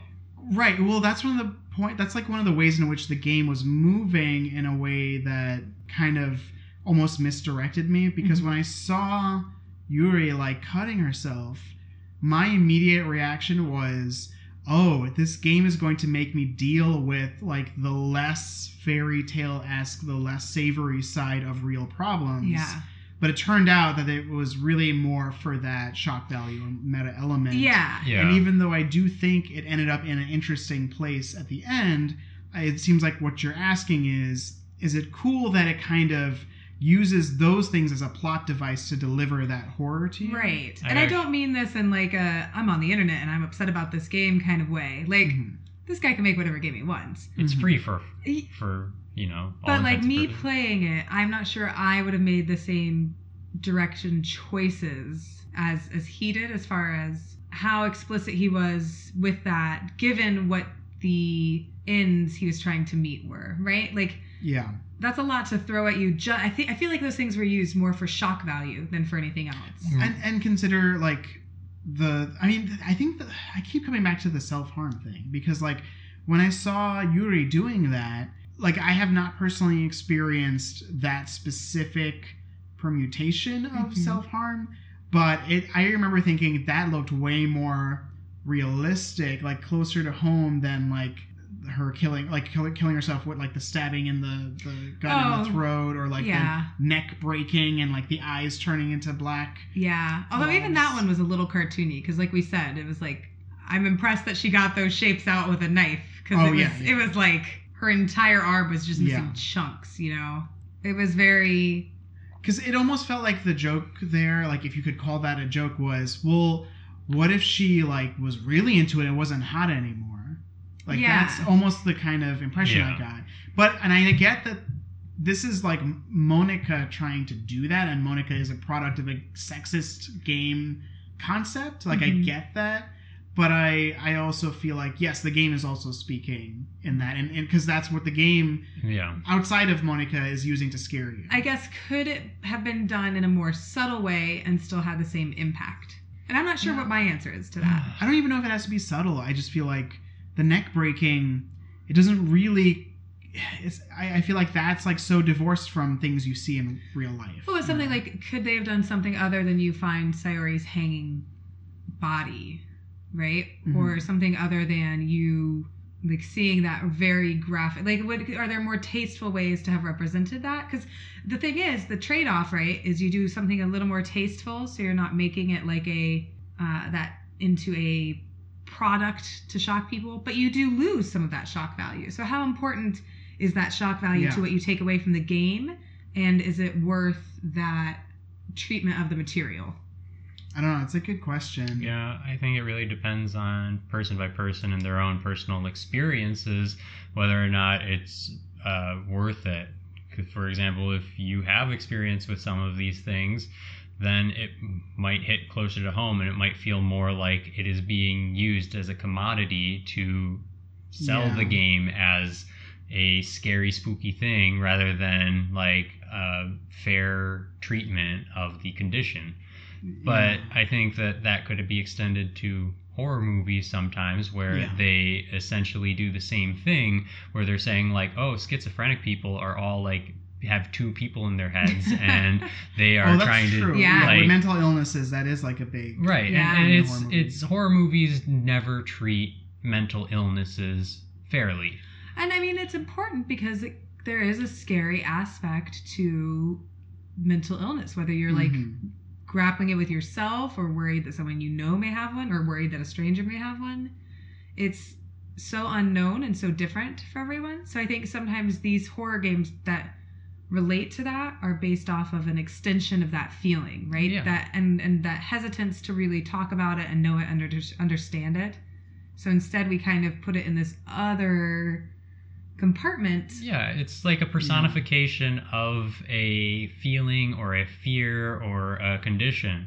For like, I know you always say the Babadook, you were upset with the ending because it ended up just being a personification of her grief, was it? Or of being recently widowed. Spoiler alert for the Babadook. I take it you didn't like the remake of Evil Dead either. Although I like that. Oh, sorry, another spoiler alert. Either Evil Dead. I'm not even sure what that is. What? All right, put a pause on that conversation. Yeah, we're going to finish that after the podcast. This reminds me of the conversation about Django Unchained, which... Oh, I haven't seen that either. So, okay, this there's no way this can be a spoiler. Django Unchained is about a guy who... Jamie Foxx is a slave What? in America. That's what that's about? Yeah? I'm okay, kidding. okay. I'm kidding. He's a slave. He escapes or is freed or something like that. And then he spends the rest of the movie... Wait, would you say that he's unchained? He is unchained.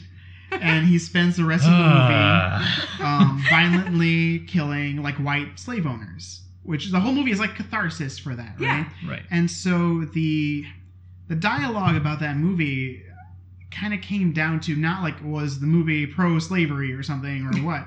It's not that. It's that the movie was using, which by the way, I do really like this movie, but there is a complicated aspect to this, which is the movie is using all of these like really charged real images, like very potent images with potent language to ultimately just create like a revenge movie where the movie is not like people are saying like does the movie need that to just create like a very shallow superhero like Django, you know?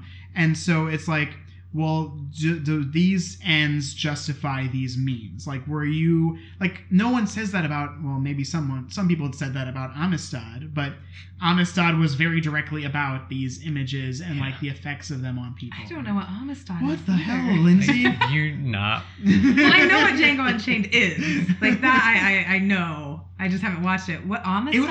Okay. Let me create like an analogy, right? It would be like if you saw a movie where someone's cutting themselves because they're really sad, right? And then later in the movie, they find a puppy. And then the movie is about how great puppies are. You know what I mean? So the question is, like, did you need to cross these lines? Did you need to transgress in that way to accomplish this effect? Right. It's like I would say it's more of a craft question than it is like a literary analysis question. Yes. Right. I think that's a fair way to treat this game. That's what I wonder about this game. And I'm not sure what my final answer is. Because I enjoyed the game and it sat with me and made me think. But I think it's an important question to consider in our media. And I think it's fair for different people to have different answers to that. Mm-hmm. Yeah. It is, it is hard to say for sure because the game is using... I would say the game is using 3 different authorial voices, where the first part of the game is kind of speaking through the voice of a very archetypal visual novel, and then it's speaking through the voice of Monica, and then obviously all of it is kind of speaking through the voice of Dan Salvato. I hope I'm saying his name right. Yeah. He might be listening. Yeah, so the question is like, which layer, is there a layer of sarcasm or like a layer of subversion there, and which part of it is really communicating with you? Yes. What is the game's stance on this? It is hard to distinguish with that kind of layered and metatextual kind of storytelling, where it is sincere and where it is being hyperbolic. I think. Did you guys think that this game was referencing I Have No Mouth and I Must Scream? Because oh my I gosh. got that a lot from Monica. Like, I felt like, you know, you guys have both read that story. Yeah, I remember. But I mean, and I don't want to spoil that story for anyone out there who hasn't read it. Because it's so good. Okay, you know what? That's a good point. If you like this game, or if you like the premise of this game, or maybe you listen to this podcast, you go play the game and you like it, definitely go read I Have No Mouth and I Must Scream. I kind of feel like Monica is channeling some of the authorial voice in that. Yeah. In that story. I would like to say, no matter who you are, you should maybe go and read I Have No Mouth and I Must Scream. That is the short story that has left the biggest impression on me. It's the most unsettling thing I've ever read. So if you're really just trying to play or read something that's unsettling, I would definitely go with that one. Okay, well, if it is important not to spoil the story, I'll just say, did you guys get that vibe? When we were talking about the game beforehand, I said it reminded me of a book, and you said a short story, and I was like, okay, he thinks it's I Have No Mouth and I Must Scream. But I do get the House of Leaves. I get that too. Yeah, I think it's a combo of the two in a way. Yeah, it is a little bit like postmodern. Yeah, definitely. Experimental, postmodern, kind of. But you would say, I don't think it's spoiling to say, I imagine you think it compares to I Have No Mouth and I Must Scream, in that there is an AI that essentially gains a god-level power and uses it to manipulate other forces, and seems to be specifically driven around controlling one relationship. Yes, but the difference is in that in I Have No Mouth and I Must Scream, the AI has this power over what the reader is experiencing, right? But we kind of see it from the opposite perspective in this game, where it's like the author is the one with the power, and they briefly vacation in this world where Monica, being this AI, can exert that control because she loves the player so much. Do you think this is It's like the an future? inversion. Do you think like when we get full virtual reality and better AI, there will be a game where like I they know honestly we're think, just visiting outsiders? I think so. I feel like you remember in you saw Westworld, was it Altered Carbon? Altered Carbon. We With watched the first the episode. That's hotel. one episode. There was like the hotel Oh, dude. with the butler. Oh, And yeah. he's just like desperate to have someone stay at his hotel. He just wants to be hospitable to somebody because he was programmed that way. Yes. Mhm. And like all the other AIs are telling him, oh, this is in the next episode, but Spoiler for he episode goes 2. to. I've only seen up to episode 2.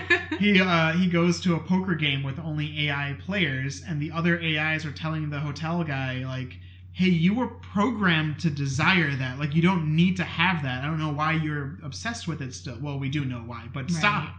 And he's saying, no, I feel like my feelings about humans and wanting their approval are real. And I feel like that's Monica in a I feel like nutshell. that's not to get real weird. But Everything. Isn't that all of us too? Like all our wants and desires are programmed to some extent by society. Mm-hmm. Well, yeah, and our genes are desired to live and Yeah. pass on. Well, stay tuned for Metal Gear Solid in the next episode, because we're going to get into that. Though, just maybe a potential future episode, because I was just going to say Harlan Ellison was the author of I Have No Mouth Mhm. and I Must Scream, just so you guys at home could find it easier. It's free online. Oh, didn't he make a video game about Yes, it? that's exactly what I was about to say. There is Oh, an okay. I Have No Mouth and I Must Scream Video video game. I would play it. I have not played that, but I I feel like haven't. that's an episode. It Yeah. can't be more horrific than the story. Like it just can't. What if it just is this game? Like, what if it's like almost exactly the same? You download it and it's just anime girls. Oh, man.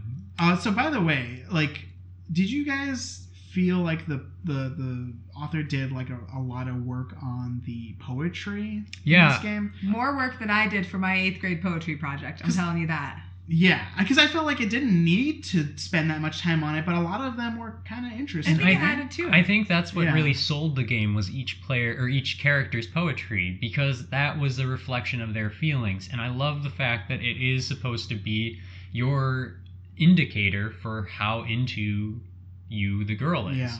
But the fact that they put as much work into each of the poems to reflect Yeah, their their own flaws style. and their feelings was really well done on the Team Salvato's part.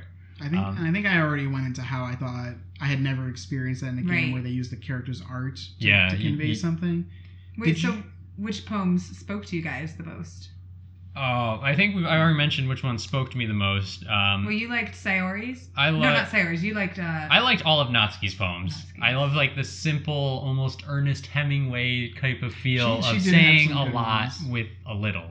with one with very blatant symbolism. Yes. I Very will blatant. say, even though the game kept telling me I clearly write like Yuri, I felt insulted because I did not like any of her poems. But I felt did kinda like the same way. Sayori's poem about the bottle. Oh, you like Sayori? Yeah, Sayori's. So why did you like Sayori's best? There's the bottle one specifically. Okay, I was really into Monica. Mm-hmm. Now, I mean, and I have had a complicated relationship with poetry my entire life. Most of it I've spent just being like, ugh, poetry.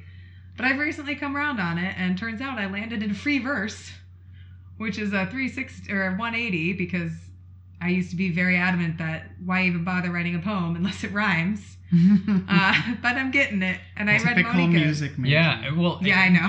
what I thought was really interesting about Monica's poetry was that if you look at, like, for example, the second poem on the first run through, or first act, if we'll call it, she's like saying like save me and writing in weird things like that. Apparently, if my sources can be trusted, the game engine is written in the programming code Python.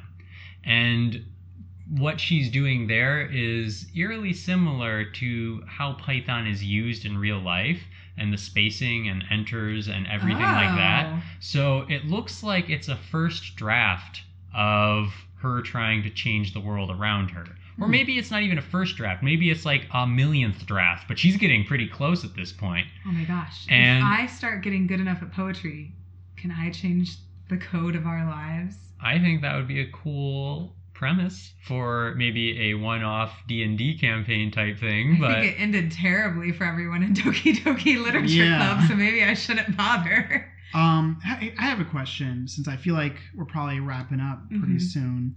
We talked about how if you like this game, you probably should go check out I Have No Mouth and I Must Scream, and maybe House of Leaves. Definitely I Have No Mouth. Yeah, definitely the first one more than the second. House of Leaves is quite good, but a slog. It's either very pretentious or brilliant, and maybe both.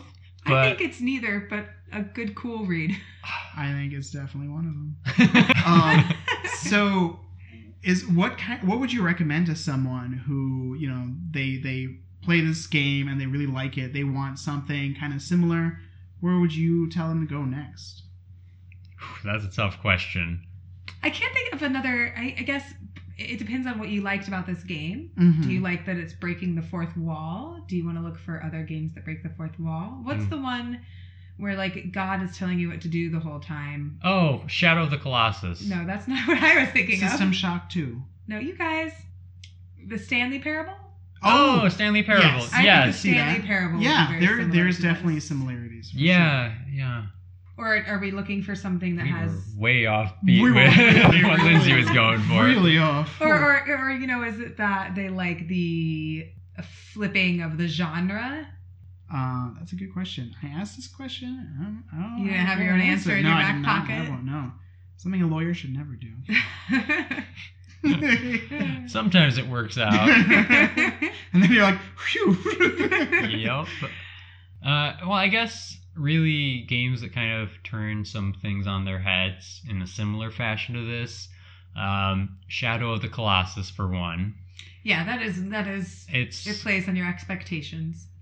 Yes, although I would. But it's a different feel. But if that's what you're going for, if that's what you liked about this was the subversion of the Genre. expectations, really, then I guess Shadow of the Colossus, BioShock 1 are good games to jump into. There is another thing with the meta stuff. Like Undertale kind of does a little bit of that, right? Because Undertale will permanently modify your save files so that like if you try to see different endings, they're not viewed in isolation. They'll comment on the fact that you've seen another ending. So it's kind of a little bit. It's another one too that kind of plays on your expectations of video game tropes, specifically of that genre. So any last thoughts on Doki Doki Literature Club? I thought it was a very interesting game. I enjoyed it. I like weird experimental stuff like this. So it really catered to my mood when I was playing it. Yeah, fun time. I'd give it a check out if you still are willing to play it after all of these spoilers. Chris, any thoughts? I liked it. Today I went back and looked at my Steam page and saw that it said 3 hours played, and I felt like that was 1/3 of how long it felt. So I do think maybe it's a little bit slow, but I think it's worth sticking through. I was very skeptical about it, but I don't regret playing it at all. And it's free. I think kind of something I wanted to bring up, I forgot to. Like, it almost felt like I got the feeling that the author only felt free to do all of this stuff, this like very weird and daring stuff with this game because it's free and there's no expectations that need to be met or anything like that, which is a little sad to me. But I don't know. There should be some truth in advertising, though. Like if I downloaded a game where the description is like, "Come date these girls," and then they all start... I know, and then they just hurt each other. Because the game also has like a tag at the beginning warning you that there's going to be some like graphic violence and themes. So I think immediately you would know, And I will point out, just to anyone who has played the game and really likes it, in case you don't know, there is a fan pack on Steam. I'm going to give this game some free advertising here. Okay. But it's like $10, I think, and you just get... like a soundtrack and some art. Yeah, so I think it's essentially there to help show support for the creator. So that's pretty cool. Mm-hmm. Yeah. But you know what? Yeah, try the game. What do you have to lose? 3 other hours. than 3 hours of your time, which Or 5. I'm not going to downplay that. It's a lot. Well, 5 yeah. hours if people are doing voices for the characters with you. We looked at the Game Grumps playthrough today, and it's 33 episodes, 33 yeah. episodes because What they're are those, voicing 10 the whole minutes thing. each? About 12 to 16 Yeah. minutes. Okay. That's a Yeah. lot of minutes. So some people have been telling me about dating sims and visual novels lately. There are more that play with form and like the structure and like the plot than you might expect. Like it is a genre that has been subverted and like deconstructed. It's, I imagine, cheaper and easier and quicker to make Yeah. than a lot of other genres of video game, right? Yeah. You need like a couple good pieces of art for each character, and you're good. Yes. Plus, there's like a preset. Soundtrack. No. No, there are makers. Yeah, there makers. are visual novel makers. Oh, okay, yeah. Not to downplay the amount of work that went in No. this game. I'm just of saying it course, doesn't take but- as much of an investment. Yeah. Still very valuable and important and impressive investment. But it's a lower barrier to entry. Right, they're for not sure. making something that's like, oh, this is going to be Call of Duty, and then you get halfway through and it turns out to Exactly. be like a survival horror or like a romance or like Or Superman 64. a deconstruction of masculinity. Like, Yeah.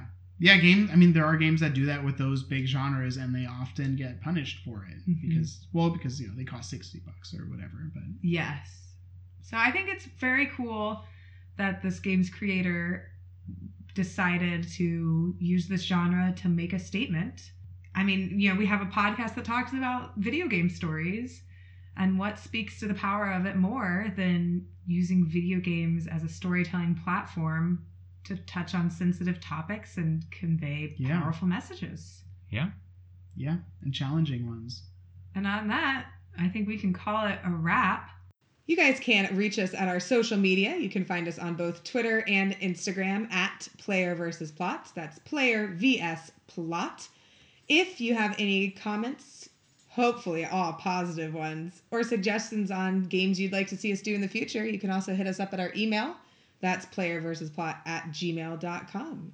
Yeah, and if you have anything bad to say, you can send it to My personal email. oldjokes@gmail.com.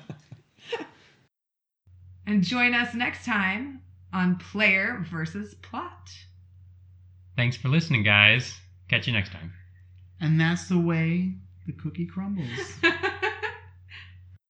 Speaking of breaking the fourth wall, this conversation's in the wrong podcast episode. That's a good point. I think we should just cut all of this. Just cut Possibly. everything. Cut the You know whole what? episode. Maybe we should re-record this episode. What if we just delete it? We go full Monica. I'm gonna delete you guys and Okay. then bring in a player character and see how this goes. Hey everyone, welcome to Player vs. Plot. Player versus pot. What's up, plot heads? This is why you're not allowed to do it. This is why it's a Lindsay job. Hey everyone, welcome to Player vs. Plot, the podcast where we take video game stories seriously. I'm Sterling. See how that was done? I'm your host, Sterling Weiser. Do you want to try again? Yeah. Hey everyone, welcome to Player vs. Plot, the podcast where we take video game stories seriously. I'm your host this week, Sterling. And I'm not your host, Chris. Yeah, it's just Sterling. Chris and I are here along for the Sterling's ride. gonna delete us. Whoops. Well, gonna have to change the files up a bit on this one. That's a good tag. Hey everyone, welcome to Player vs. Plot. Don't give me that look. I just looked at you with my regular face. I'm sorry, okay. Serious mode. We're 10 minutes in. That's okay. It's okay. I just Hey. want him to know his failure. Hey everyone, welcome to Player vs. Plot, the video game podcast where we take... Fuck. That's Lindsay's fault. What did he do? What did he do? Welcome to Player vs. Plot, the video game podcast. What's wrong with that? It's just funny. Shut up. I'm just closing my eyes. Okay.